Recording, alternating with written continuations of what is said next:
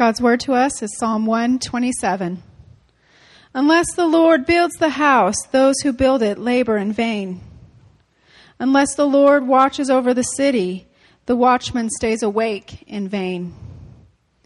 It is in vain that you rise up early and go late to rest, eating the bread of anxious toil, for he gives to his beloved sleep. Behold, children are a heritage from the Lord, the fruit of the womb a reward. Like arrows in the hand of a warrior are the children of one's youth. Blessed is the man who fills his quiver with them. He shall not be put to shame when he speaks with his enemies in the gate. Thank you, Stephanie. Well, good morning. It's good to be with you. I was reading about a baseball story a little while ago, and the story is about a game that was tied up. It was the bottom of the ninth inning. And the batter came up to the plate, and he took his baseball bat, and on the plate, he made the sign of a cross.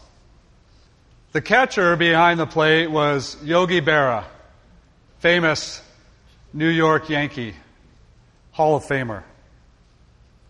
Yogi Berra took his glove, his catcher's glove, and he wiped off the plate. He was a Catholic as well.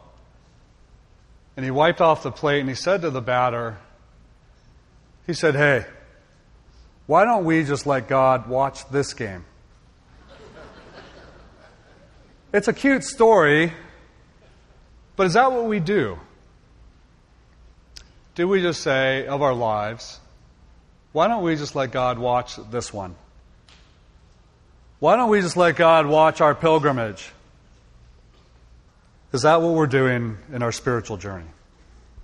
Or are we seeking first the kingdom of God, including Him in all of our daily affairs, inviting Him to be with us, longing for Him to join us in the pilgrimage?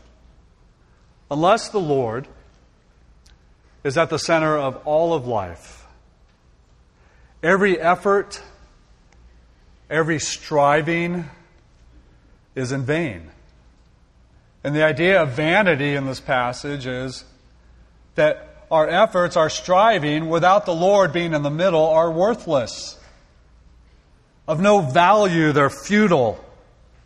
And they especially have no value spiritually for us. Unless the Lord. Let's pray.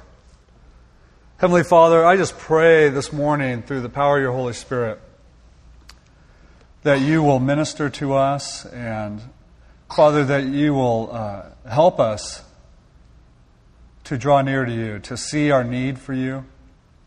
Father, to invite you, to recognize that you are present, to recognize your hand upon our lives. And so, Father, help us this morning. We long that you would be glorified, and we long to draw near to you. In your beautiful and precious name, amen. These are beautiful songs, these psalms of ascent that we have been going through. 3 times a year, the pilgrims would go, and they would head in the springtime during Passover, and they would head up in the summertime during Pentecost, and close to fall they would head up again and doing the Feast of Tabernacles. And they would go up to Jerusalem. Jerusalem was not only geographically up, but the idea was that we are heading up, we are going up spiritually. We are longing to draw near to God. And as they went through that pilgrimage, they would sing these songs that we've been going through, these psalms of ascent. Rejoicing in God and recognizing God and thanking God and asking God for forgiveness. They would teach their children to depend on the Lord as they traveled in their massive family groups. That's why Jesus got lost, remember? Because they'd all traveled together. But they were learning to depend on the Lord together, and they were singing together, trusting Him, being thankful for the many blessings of our Lord. Are you a thankful person? right in the middle of all the stuff that's going on in your life right now. And I know there's a lot of craziness for a lot of you. But still learning to sing in this pilgrimage up to God and being thankful that God has His hand upon you. That He's not away from you. He's not absent. Are we learning to become thankful people in this pilgrimage? Life without God. All of our pursuits without Him, Psalm 127 is teaching us, is in vain. It's futile. It's worthless. There's three areas that I wanted to dive in with you this morning as we think about unless the Lord. And hopefully as we look at this passage that it will help us move from a place of stress, which life seems to bring upon us real quickly, and we seem to absorb it, moving us from stress into rest. Rest in Him.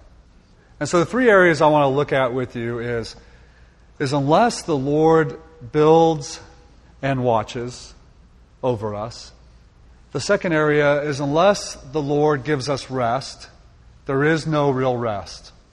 And the third area is unless the Lord builds and watches over our children, then all of our strivings and our efforts are in vain. They're futile. We keep beating ourselves to death trying to achieve something. Unless the Lord builds, our labor is in vain. We see in the Bible in chapter 4 of Daniel, King Nebuchadnezzar, a great king. He stands on his rooftop of his palace and he says this, "Is this not the great Babylon that I have built as the royal residence by my mighty power and for the glory of my majesty," King Nebuchadnezzar says. Immediately after that, he's struck with craziness, and he ends up living the next several years like an animal in the forest. What does it look like to labor in vain? I think there's several ways. One of the ways that we can labor in vain is we just don't include God in the middle of it.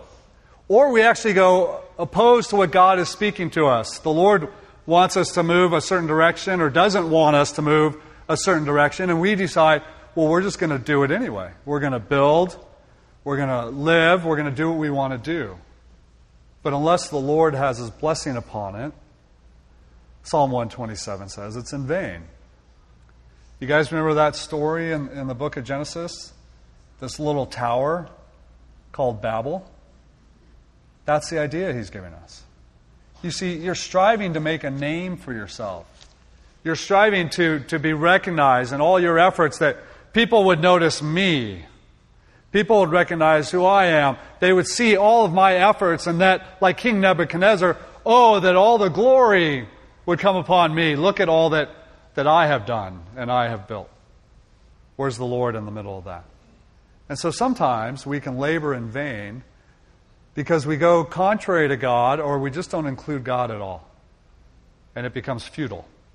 The other area that we can labor in vain is that we're building, but we're not building on a firm foundation. And so the idea is that as we build, and maybe the Lord will let us achieve some things, but if it's not on a firm foundation, then it crumbles. Let me show you a picture of, Bill, you'll like this, UW University, 1987. Boy, they were going to build an incredible stadium for the Huskies. Go Huskies. It was going to be their great pride and joy. And so they got going on this thing. And many months into the project, the multi-million-dollar project, the stadium totally collapsed. This is the image that the psalmist is giving us. If you're trying to build for yourself, if you're trying to make a name for you, if you're trying to have all your achievements so that you are recognized, and you're leaving God out, and you're building on a foundation that is sand, really, then it crumbles. It's all in vain. Instead of inviting the Lord in and building a foundation on God's Word and His truth and learning to be obedient to what He has for us, all of our striving crumbles. And so the pilgrims, as they're ascending up to Jerusalem, are trying to remember all of God's goodness and His blessings. We don't want to live this way. We don't want to do all these strivings and these efforts in vain. We want you to be in the middle of it, Lord. We want you to be glorified. We want to draw near to you as we ascend to Jerusalem.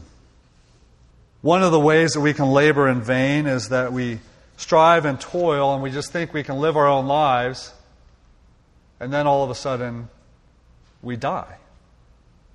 We make all these efforts thinking that we're in control of our life, and all of a sudden our life is taken from us. When Keena's dad, Tom, got a triple bypass many years ago, there was another family in the room with us, in the waiting room.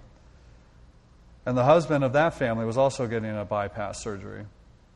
And so as we were sharing just life and praying for each other and all this, we were learning the story that they had just retired. They had saved up and saved up and saved up, and they bought this big motor home, and they were going to travel across the United States. And all of it was set, all their money invested in this future of retirement. And at first the surgery went okay, and then a half an hour later, he died. When we think that our life is our own, and we think we have control of our life, and all of our strivings are for our purposes for the future, there is that image of it may be taken from you. We see in the New Testament, right, the one who stored all his grain in the barns thinking that he had it all, and he died. Ecclesiastes 2, which is very similar to this psalm, brings it out. And Solomon in Ecclesiastes says this, listen, a person may labor with wisdom, knowledge, skill. They do all of this, and then they got to leave it to someone else who hasn't toiled for it at all. He's all, you got to be kidding. It's all in vain. It's meaningless. What do we get for all of our toil and our anxious striving with which we labor under the sun? All the days of our work is grief and pain. Even at night, our minds do not rest. And this too is meaningless. Sounds very similar to this psalm, doesn't it? A person can do nothing better than eat and drink and find satisfaction in their own toil. This too, I see, is from the hand of God. For without Him, who can eat or find any joy in life? To the person who pleases God, God gives wisdom, He gives knowledge, He gives happiness. But to those who sin against Him, He gives the task of gathering and storing up wealth, only to hand it over to the one who pleases God. All in vain when we think that our life is our own and we can do as we want, as though God hasn't numbered our days. What are we building? What are we striving towards? And are we inviting God to be right at the center of all that? Or are you just trying to make a name for yourself? And I think if you're honest, you'll find yourself toiling, hard labor for this bread. And you're going to find yourself not sleeping at night very much. All in vain. God is not glorified. He's not brought into the middle of it. We can labor in vain when our house becomes a house of tragedy. We're doing all these strivings, but we're missing all of our family. And so you have a broken marriage, and you have rebellious children, and you have all these meaningless knickknacks on marble shelves and an empty home. Because you're pursuing the wrong things. Instead of inviting God into the home, it's all about, again, you. Are we laboring in vain? Building a monument of futility? Or are we seeking first the kingdom of God? And saying unto God, God, I'm not just going to have you watch this baseball game. I need you right in the middle of it. Because I do not know how to swing this bat. And if I swing this bat well, I want all glory to go to you. There's a contrary life that finds fulfillment only from the Lord, recognizing Him as the middle and the joy of it all. Let me play this piece of music for you.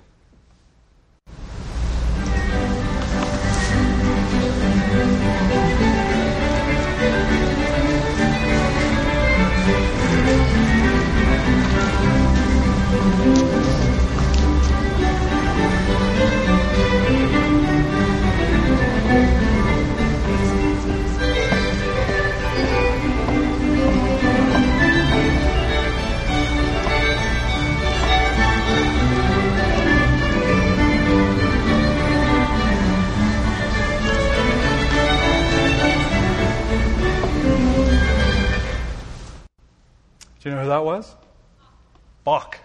Very good. Oh, you win a prize. Thank you. Johnny, what did she win? No. Not only is that music beautiful, but Bach signed all of his masterpieces. Soli Deo Gloria.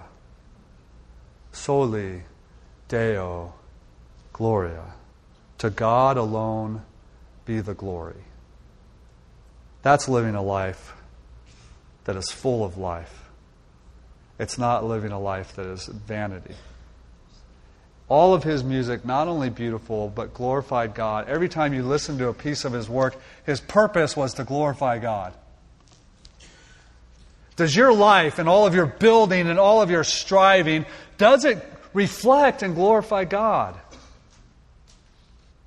The psalmist wants us to sing unto him and wants our lives to be drawn back. Our lives belong to him.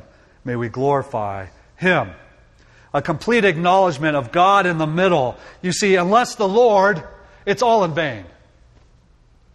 We need his blessing. We need his presence. We're so prone to all of our efforts and we relegate God to secondary in his role. It's like get him another hot dog as he watches the game. Building a house, watching over a city. Those are worthy endeavors, are they not? They really are. And the Lord wants us to be part of that with him. But when we're building a house and we're trying to preserve all of our finances and trying to preserve everything, all of our stuff, we go from what is wisdom and being smart financially or preserving stuff, we go from wisdom to fear.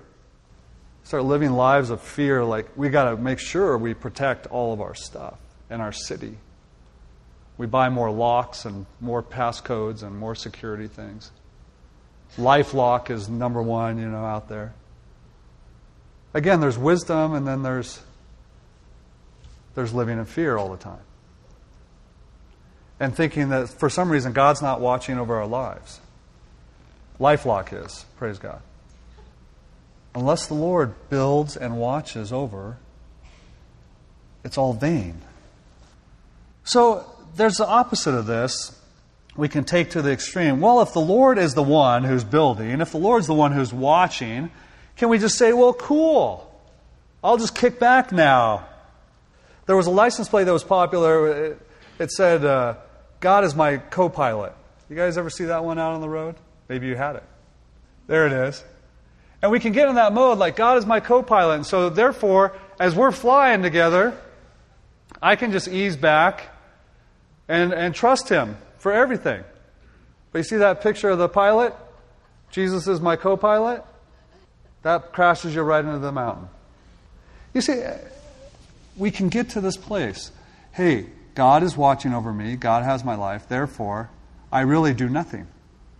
But that's not what he's saying at all. Building and watching are worthy endeavors. God invites you to be part of that. Do you still go to work and get a paycheck? Yeah, you do. Do you still go to school and study hard? Yeah, you do. But in all those things you say, Lord, be present. And Lord, would you be glorified? And Lord, help. I don't know how to do all this. And Lord, walk with me. And then everything about it is of the Lord in the middle. It's not a life that goes to the extreme of just like, well, I'm sure the Lord's just going to put some cash at my doorstep tomorrow. I know I haven't gone out and looked for a job for months, but it should show up. Well, thank God for the government we have. It seems to show up. But no, he wants us involved in his kingdom work. He wants us to be part of that. But to recognize, unless the Lord builds and watches, it's all in vain. And by the way, God is my co-pilot is backwards. It should be, I am with God. I'm his co-pilot. He's leading all of life. I'm doing the journey with him, trusting him for where he's taking me. But I get to be with him. And so he invites you to build with him and to watch with him, to be part of that. Unless the Lord builds and watches, it's all in vain.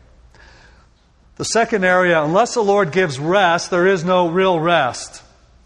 They did a study all across the nation, hundreds of thousands of people. asking questions about their resting habits, and they found this. It was really astonishing.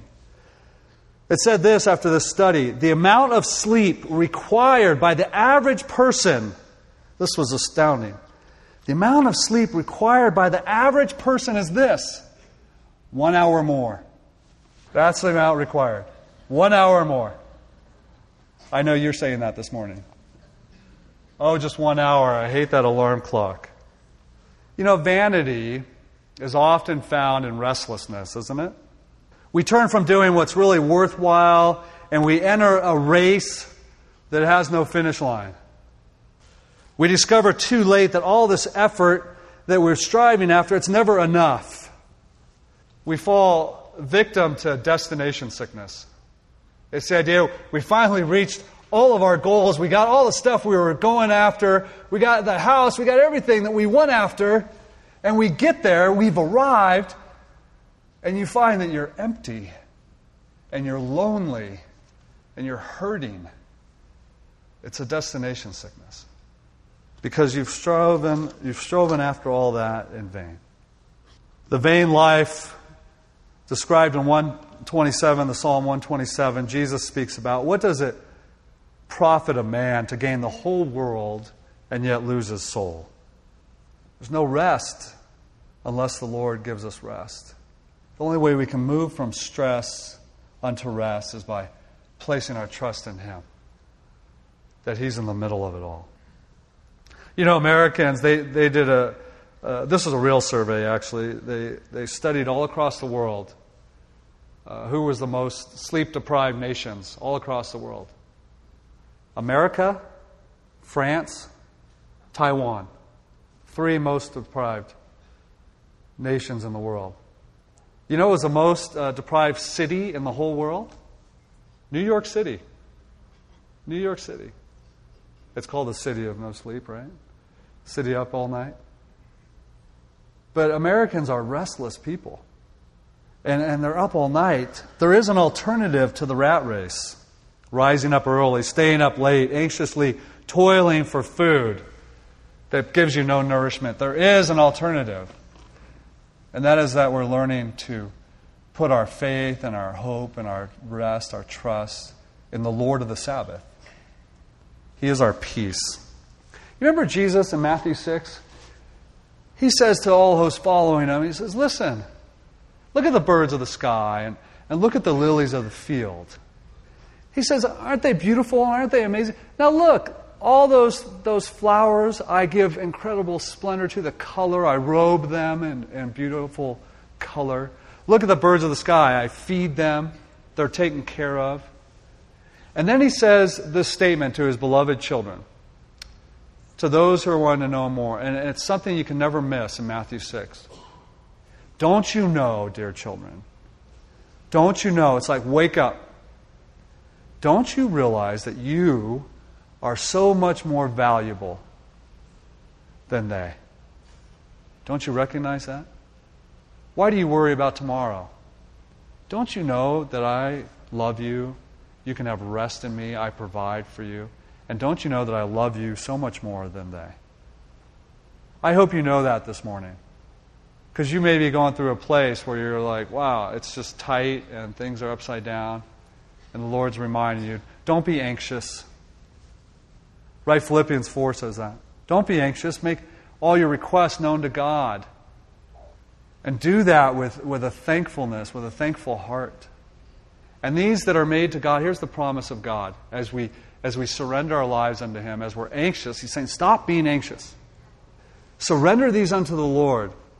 And the peace of God, which transcends all understanding, what's it going to do? It's going to guard your heart and your mind in Christ Jesus. You see, that's where we go, rest. We are striving, and we are laboring, and we are staying up at night, and we're getting no sleep, and it's crazy. And the Lord is saying, as we pilgrimage to Jerusalem, let us sing unto the Lord and say, God, You're the God of rest. And let us be thankful that He is, because He is. He doesn't give us a promise that He's going to guard our hearts and minds and give us shalom. He doesn't make up promises. God does not lie. So take your anxious heart unto the Lord. The psalmist keep singing. He's giving us rest.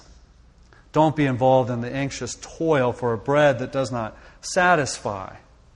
The Scriptures say He gives you, it's an interesting verse. He gives you, here's two things it says. The Lord God gives His beloved rest. Okay? The Lord God gives His beloved, His children, rest. That's a proper translation. And good. The other proper translation is this. The Lord God gives to His beloved in their rest. So it's a difference. One is the Lord God gives you sleep. The other is the Lord God gives to His beloved in their rest. I think that's more suitable to the context. Because the context is saying, unless the Lord. Unless the Lord's in the middle of all of this. So, unless the Lord is right in the middle while you sleep doing His work, there is no real rest. My wife, Keena, lost her job last week. Kind of throws you a curveball in the middle of life. I know many of you have had that happen. And it was a kind of a corporate merger and two big wireless companies, cell phone companies. And so they decided, and this happens, in the middle of the takeover, that, you know what, we're not going to have need of your services for that. You know what, that kind of throws you upside down a little bit. You have, you all know this, you have a budget that you live by and you have bills to pay. And next thing you know, you don't have a job. And she contributed to our overall budget significantly. And so there's a couple places you can go with that. You can go, oh my goodness, how are we gonna feed the kids? And we got school things to pay and all this stuff.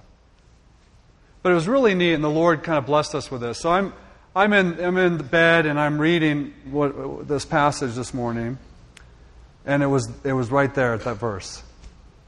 The Lord God gives to His beloved in their sleep. So rest. And it just allowed us to be ministered to by God's Word.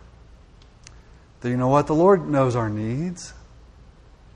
He knows, a big part of it was just she loved working with this company. So He knows, you found joy in that. So let's just trust Him for another job that brings you joy and is good and provides. But we honestly, that night, were just able to rest. Because we were getting a little panicky, and right away it was like, well, I better get on the internet and look for a next job. And I'm like, you know what? Let's just see what the Lord's going to do. And it's been fun to just watch Him work in our lives and people giving us phone calls and saying, hey, I heard about this opportunity. You see, you're beautiful children of God. The wonderful thing about sleep is that there's nothing we can do, right? Isn't it funny that the Lord gave us a third of our lives are sleep? Or it should be, I know for some of you. A third of our lives are sleep. Why? You can't do anything in your sleep. Because God gets to do all the stuff. In our weakness, He is strong. Our God is awake all the time. Our God is always watching over His children. Our God is at work while you sleep. Unless the Lord gives us rest, we will never rest.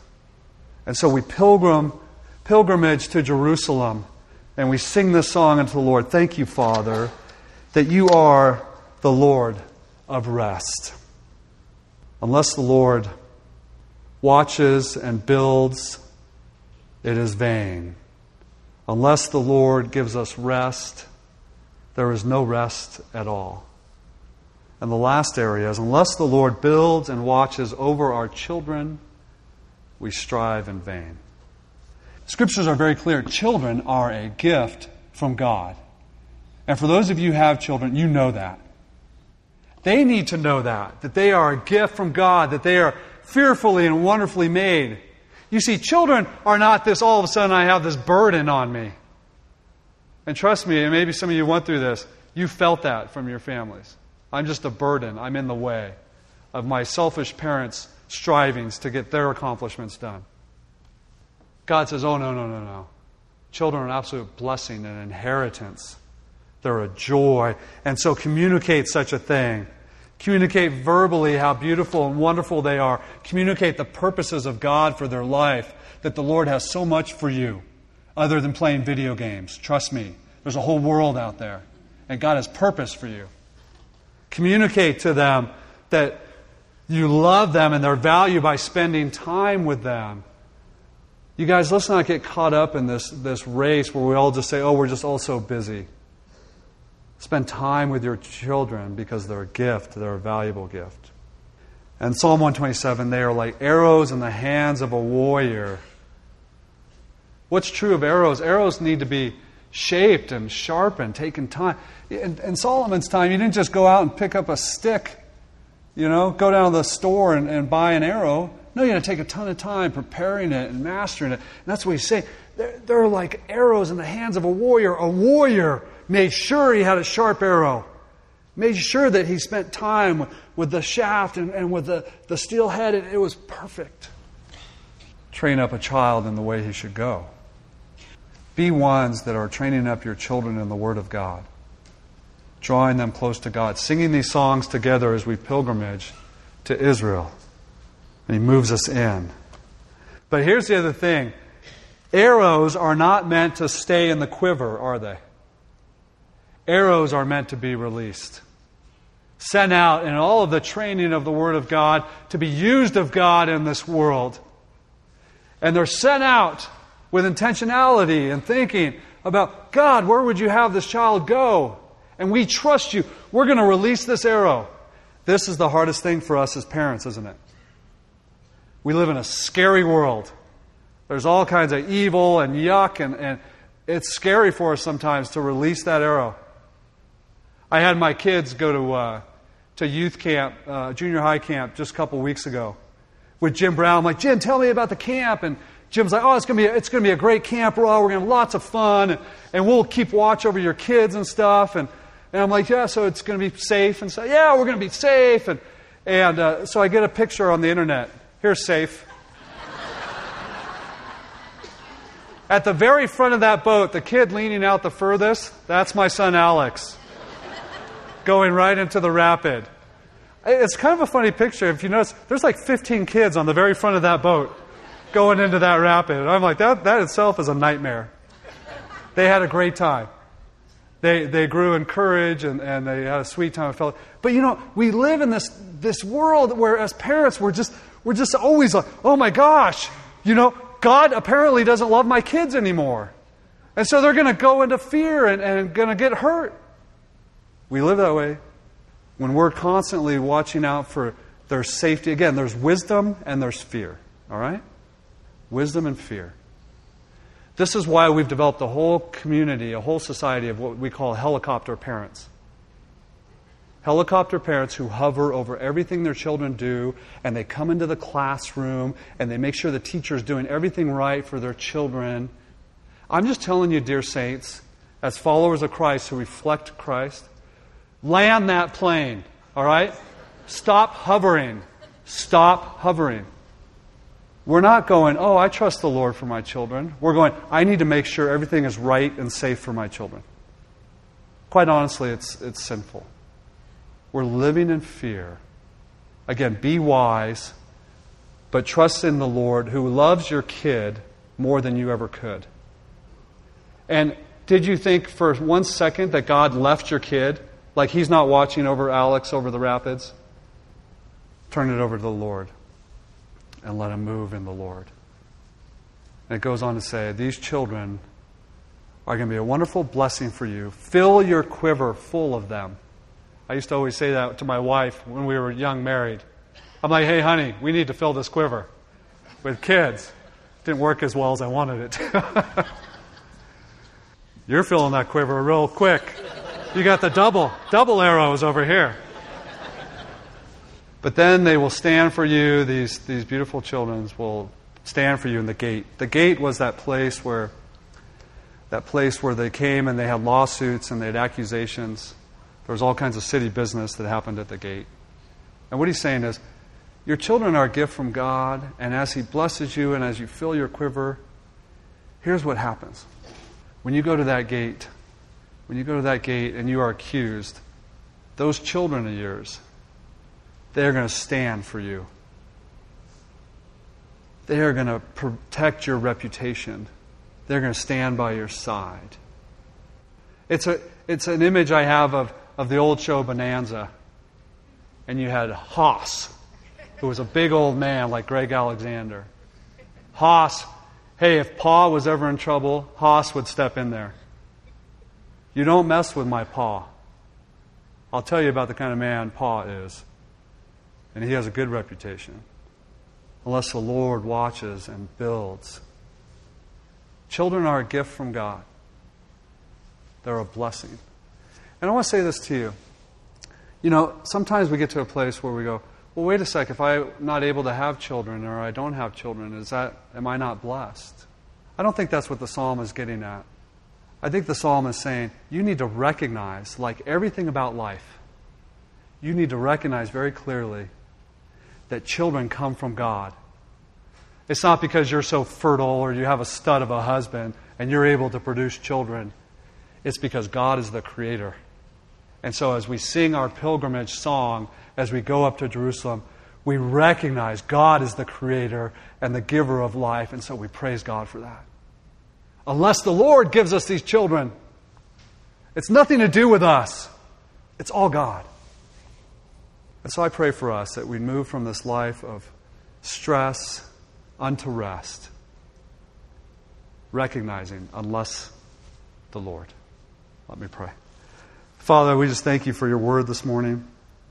Move into our hearts, Lord Jesus, and give us real rest in you. Father, we want you at the center of everything.